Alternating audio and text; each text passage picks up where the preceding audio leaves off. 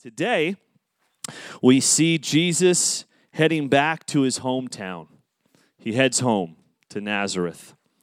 And heading home can have a mixture of positive feelings, or it could have maybe some negative feelings, depending on what home life has been like for you. For some of you, you really look forward to going home.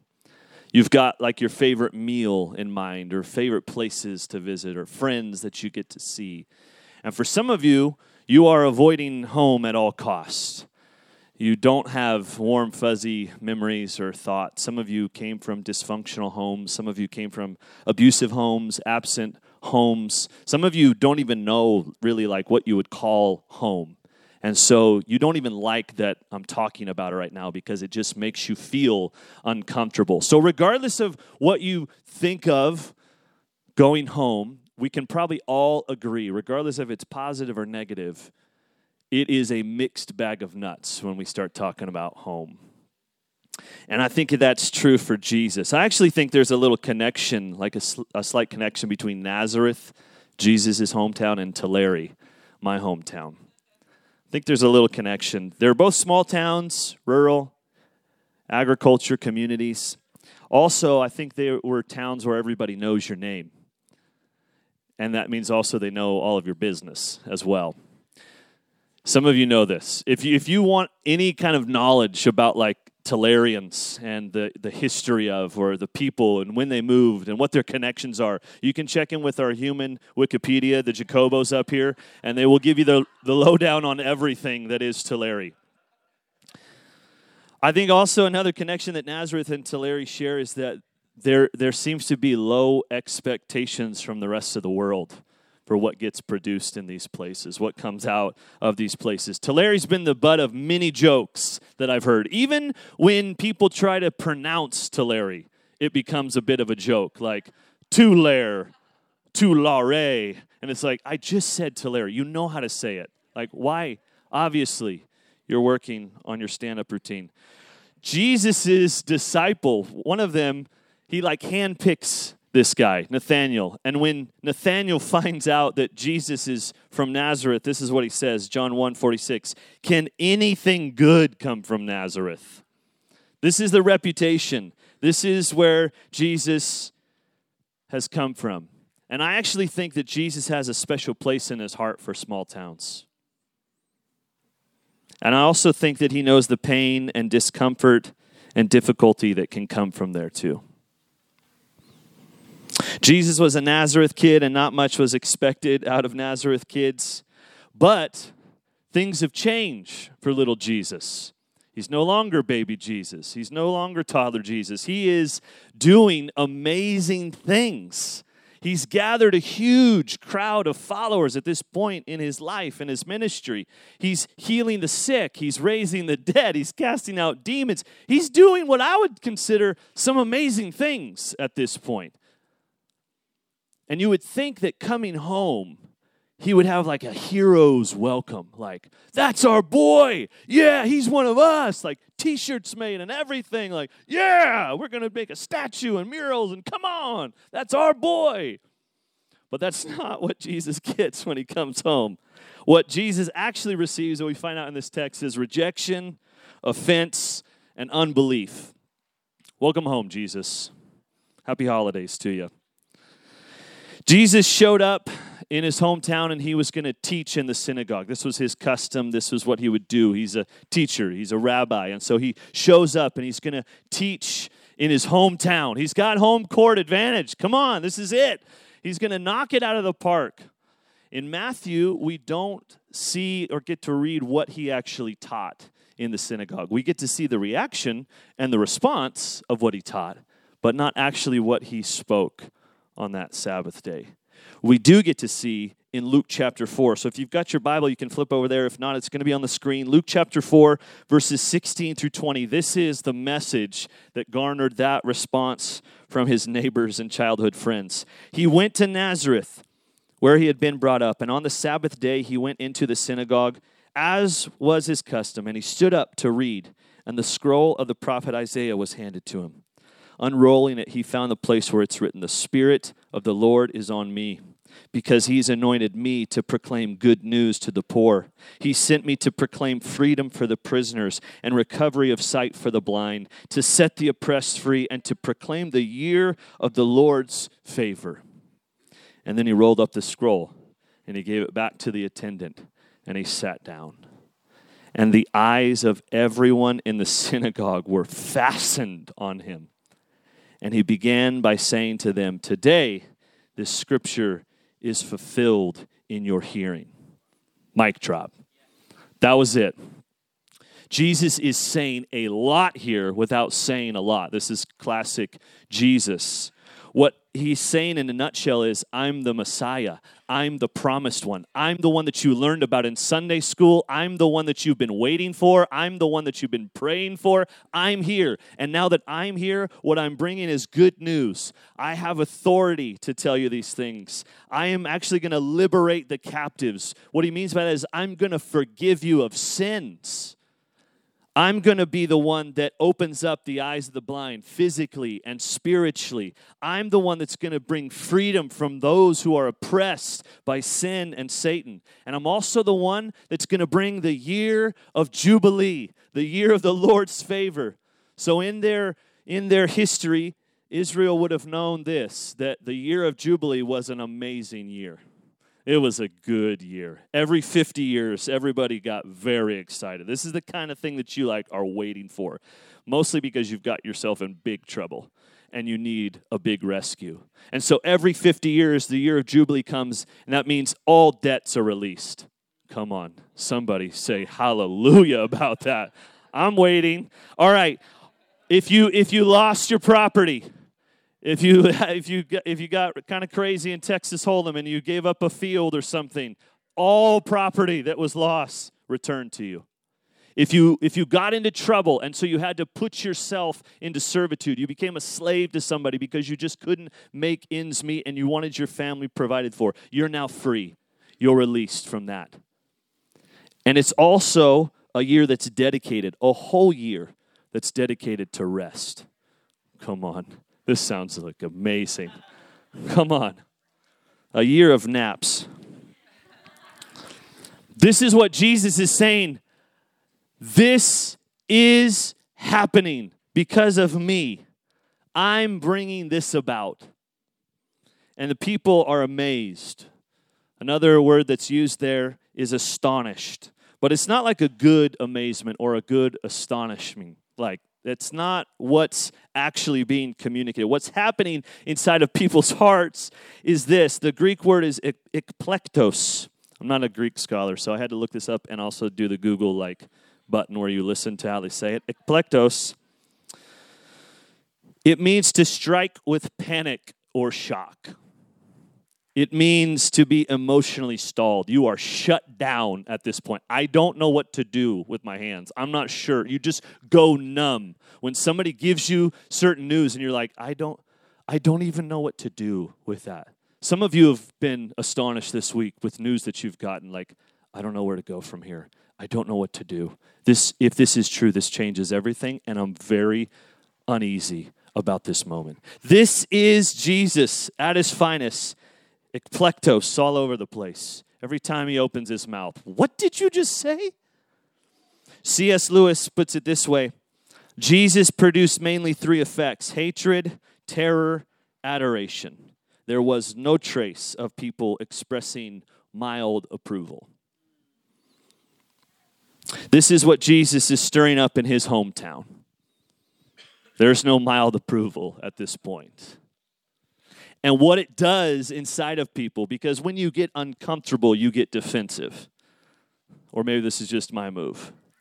And they start asking questions that aren't really questions. They're more like statements. And you know these questions. You've been asked these questions before, or maybe you've asked these questions of other people. Kind of like, are you going to wear that out tonight? Did you pay money for that haircut? Those are the kind of questions that aren't questions. You're saying something more than you're actually inquiring of something. And these question statements about Jesus are flying from his neighbors and his childhood friends. Where did this man get this wisdom and these miraculous powers? Who do you think you are? Mr. Big Shot showing up back from college, going to change the world all of a sudden. Isn't this the carpenter's son? Like, talk about just low jabs are coming his way. Like, oh yeah, we know your dad, right? We know, like, you're just a carpenter's son. This also could have been a jab at saying, like, because this was a small town and they know everybody's business, Joseph was not his real father. And this could have been a way to say, like, look, we know you're illegitimate. We know your story. We did the math. You couldn't have been. Joseph couldn't have been your dad. Some of you did the math at some point. Were like, hey, Mom, I got questions for you. You're illegitimate. We know your secrets, Jesus. We know who you really are. Isn't his mother Mary and his brothers James, Joseph, Simon, and Judas? Aren't all his sisters with us? In a sense, what they're saying is, you're just like us. Who do you think that you are? You came from the same place. You have the same messed up family as us. You have no formal education, no training. You have no way possible to be anything better than what we are here. We know who you really are, Jesus. And the people of Nazareth got stuck on themselves. So much so they couldn't believe that anyone like them could be anything different than them. They limited themselves, but more than that, they limited what God could do, what God could raise up. They put themselves in a box, and so they put God in a box. This is where that phrase, familiarity breeds contempt, comes ringing into my mind. They reject Jesus, and so they miss completely the amazing news and offer that he has in front of them. He's going to fulfill the prophecy of Isaiah, and they totally miss it. Matthew 13, 57 to 58, they took offense at him. But Jesus said to them, a prophet is not without honor except in his own town and in his own home. And he did not do many miracles there because of their lack of faith. Not because he was bothered, not because he was put out, not because he was offended. He couldn't do it because they blocked him. Their lack of faith did not allow him to do what he intended to do there. Rejection of Jesus will lead to offense or hatred of Jesus, and it will inevitably end in a hard heart of unbelief. This is the slippery slope that we see. Because of our rejection or our offense of Jesus, this could be very true for some of us this morning. Ultimately, it will lead to our unbelief. Like, it can't be true. It can't be true. Even in small ways, we could be doing this. That's too good of news. I don't know if it's that good of news. When we do that, Jesus cannot make good on the promise that he intends to provide and make good on for us. It has nothing to do with him. This is why Jesus said in the Sermon on the Mount, Matthew 11:16, blessed is the one who is not offended by me. He's promising this. You will be blessed. You will be filled with joy. You will receive life. You will receive freedom. You will receive true rest if you receive me. 2 Corinthians 1:20, for all the promises of God in him are yes, and in him amen, to the glory of God through us. Jesus will make good on everything he promises. If we obey, if we believe, then we will receive freedom. We will receive forgiveness. We will receive new life. This is a promise, a guarantee with an exclamation point. Jesus also promises us that we will receive the same fate as him. So I know we're all feeling good, like, yeah, life, yeah, freedom, yeah, forgiveness. This also means that we will receive rejection, offense, and unbelief. This too is a promise that will be yes and amen if we follow Christ. People will reject you because of your loyalty of Jesus. People will be offended by your decision to actually take God at his word. actually rearrange your life to match what he says. And they will refuse to believe that you could be anything other than what they believe you to be, what they've seen you to be in your life. This too is a promise of Jesus. Just so you don't get too comfortable this morning. If you thought everybody got a Mercedes or something after this. John 15, 18, and 19. If the world hates you, keep in mind that it hated me first. If you belong to the world, it would love you as its own. As it is, you do not belong to the world, but I've chosen you out of the world. This is why the world hates you.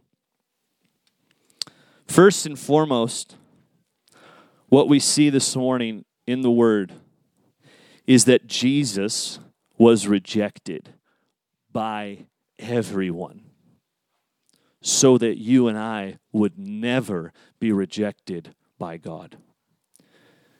This is the good news this morning. Jesus was rejected so that we could be accepted. In the same prophetic book of Isaiah 53, this is what it says of Jesus. He was despised and rejected by mankind. A man of suffering, familiar with pain.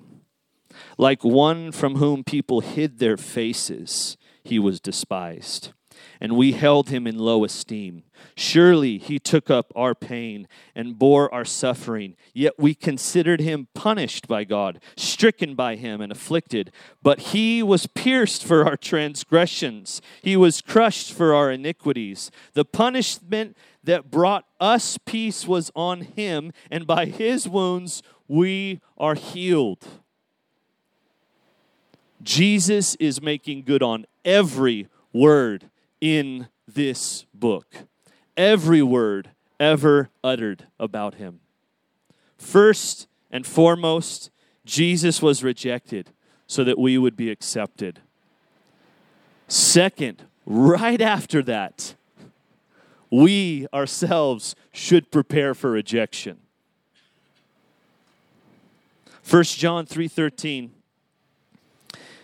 Don't be surprised, my brothers and sisters, if the world hates you. Oh my goodness, what is this? I thought that everybody would like us. We're nice, clean-cut Christians, for crying out loud. We love babies, and we do good things, and we build hospitals, and we went on a mission trip. Why don't you love us? It has nothing to do with you. It has everything to do with him. If you're experiencing rejection right now, you've made some decisions in your life that have actually severed you from your family. You've made some decisions in life where you've lost friends. You've made decisions in life to follow Christ, and you're wondering I don't even know if I like myself right now. This is getting hard. Mark 13:13. Take heart. Everyone will hate you because of me. But the one who stands firm to the end will be saved. Promise. Promise. This is a promise to us. Stand firm. I know it doesn't feel good, but so does he. Stand firm with him.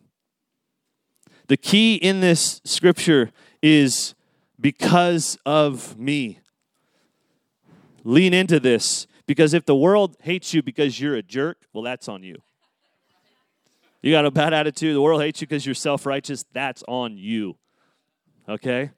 But if the world hates you because of Jesus, because you're just following, you're just believing, you're just taking one step in front of the other, stand firm and you will be saved.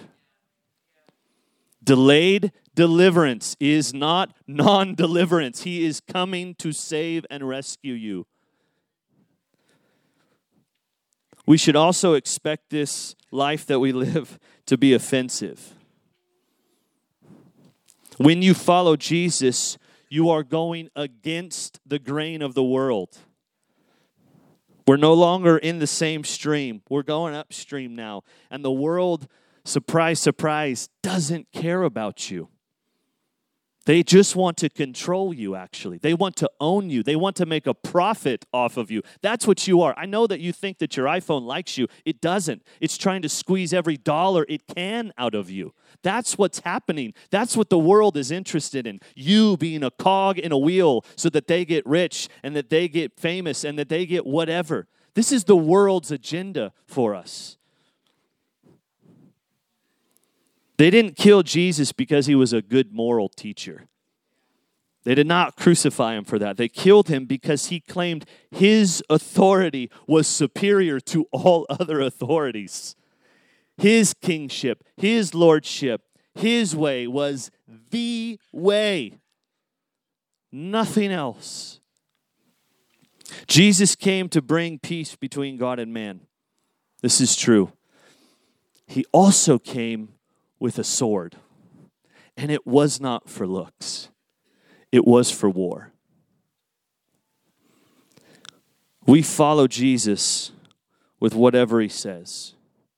He says it, we obey it. His law rules supreme in our lives as Christians. This isn't a democracy. We're not voting on which of these commands we like or is culturally relevant for us right now. It's a yes and amen from us. Everything he says, every command. His law rules supreme, and his law is love. This is what his law is. We love others as God has loved us. Jesus is our supreme example of this. Being crucified on a cross, what does he do? Oh, he forgives his executioners. Father, forgive them. They don't know what they're doing. Come on. Who's like him? This is the same love that we're called to embody and live out with those who have rejected us in this life. As a church, we're not like coming around you and patting you on your back and like your enemies become our enemies. No, we will pray for your enemies like you will pray for our enemies. This is what we're spurring ourselves onto, is greater love, not greater safety. Do you hear that this morning? We love like him. But we have nothing to do with the godless ways of this world. Do not get comfortable in this place. We love like him, but we have nothing to do with the godless ways of this world. We don't make friends with it. We don't make allies with it. We don't pet it. We have nothing to do with it. We've been born again. We're new creations. We do not fit into the system of the world any longer. So stop trying to. This is Jesus' word and invitation for us this morning.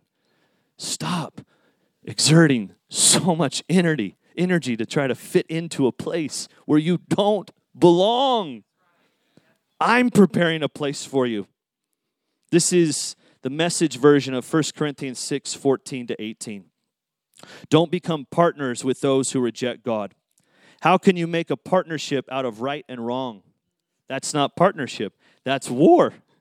Is light best friends with dark? Does Christ go strolling with the devil? Do trust and mistrust hold hands? Who would think of setting up pagan idols in God's holy temple? But that's exactly what we are. Each of us, a temple in whom God lives. God himself put it this way: I'll live in them, move into them. I'll be their God, and they will be my people. So leave the corruption and compromise. Leave it for good, says God. Don't link up with those who will pollute you. I want you all for myself. I'll be a father to you, and you'll be sons and daughters to me.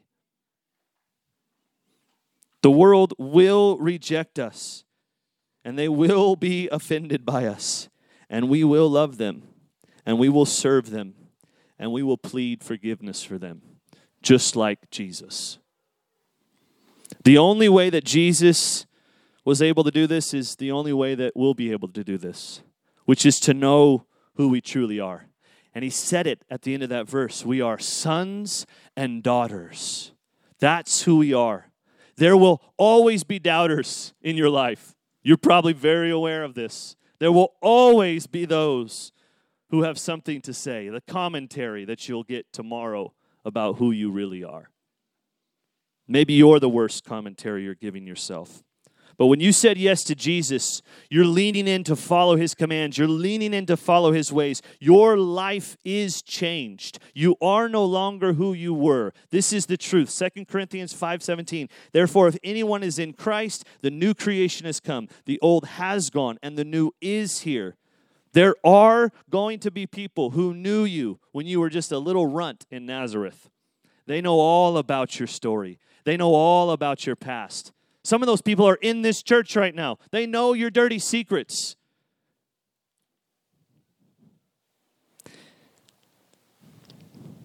And maybe that's what you're always going to be to them, is your track record.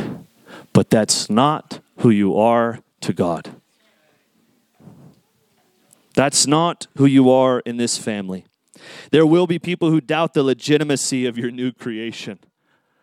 But you can't be one of those people. You can't add your voice to that choir any longer.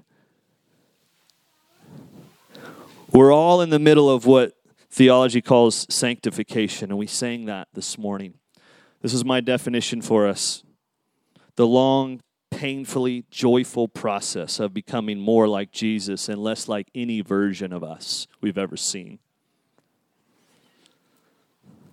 Jesus has made us a new creation, and he is walking us deeper and further into this way. So stop fighting him and start following him closer. For some of you, you're stuck in the past. Like this morning, as soon as we started talking about home, my goodness, we lost you. And you just have this rehearsal of everything that you've done. You've been stuck on the past of who you've been.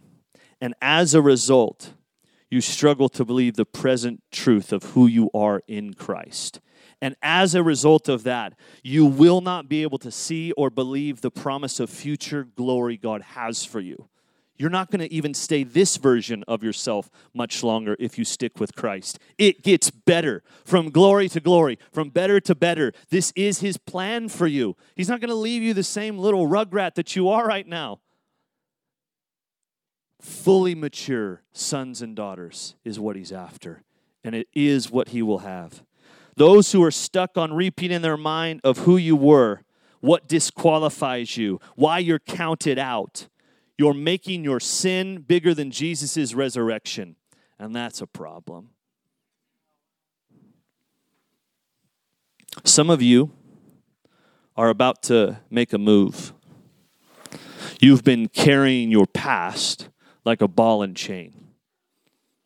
And I believe that God's about to shift something in the way that you see him and see yourself.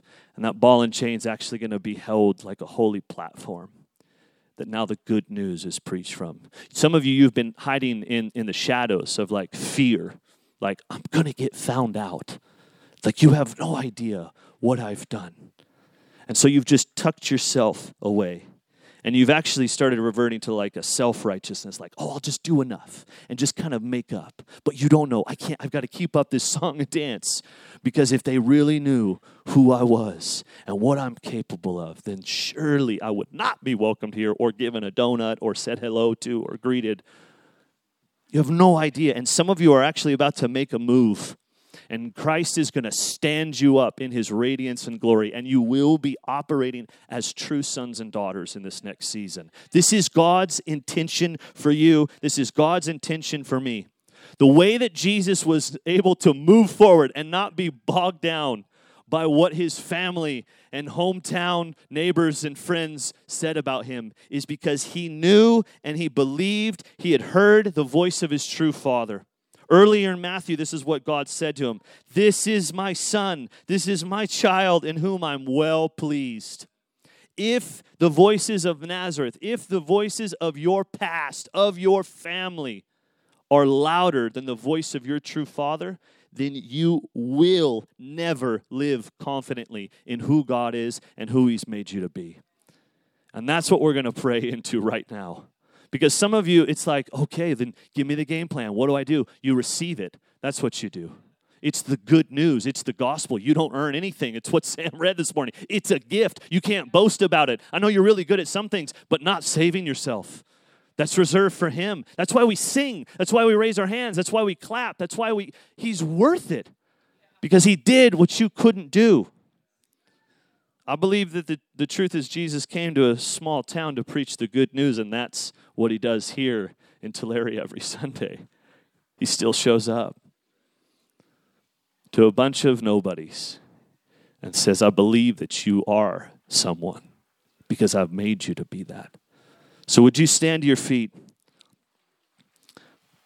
If you're here and this is like, as some people say, like it feels like there's just somebody's like reading your mail right now. Like, oh man, like I do this nightly.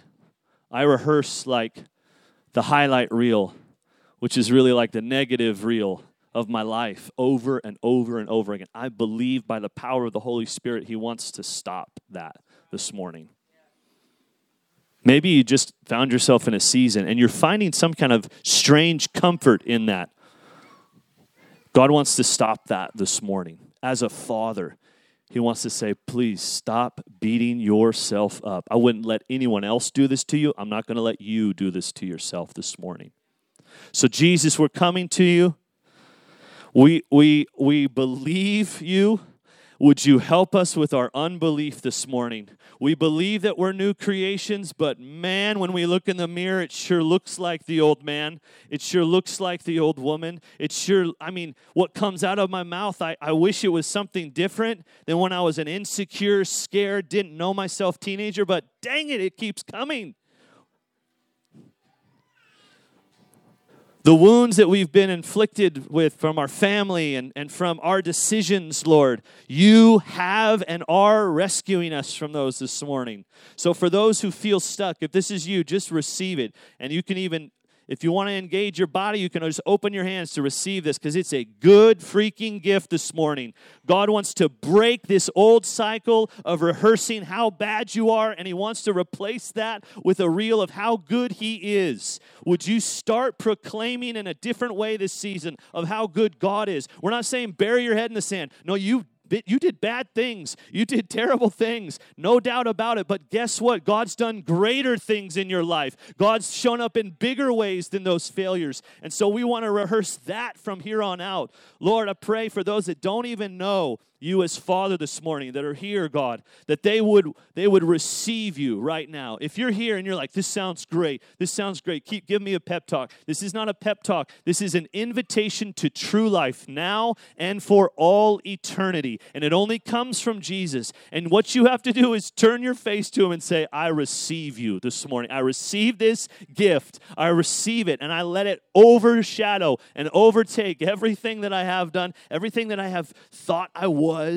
or wanted to be. You now get control of that. It is that simple. For those of us who've done it 30 years ago, 40 years ago, would you restore unto us the joy of your salvation again right now this morning? For those of us who have been walking with you for a few years, restore the joy of your salvation into our hearts. One more time this morning, Lord. Set us back on the true path. Set us back in your ways, Lord. It is a year of jubilee for us.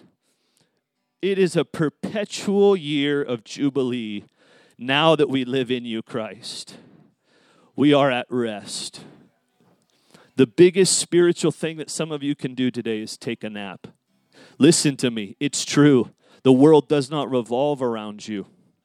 It doesn't revolve around your success or your failure. It revolves around the authority that's been placed under Jesus' feet. This is it. So you go home and you rest. You go home and you take a nap. Work it out if you've got like somebody at home that has a list for you things to do. But you rest in Christ.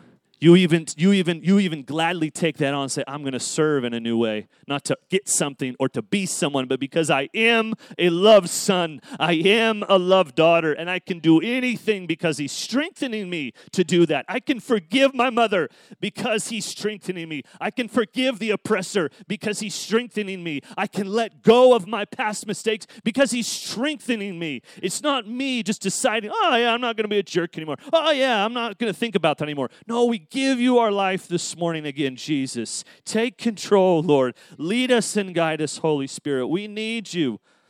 We need you, Holy Spirit. We receive just a fresh filling of you again this morning.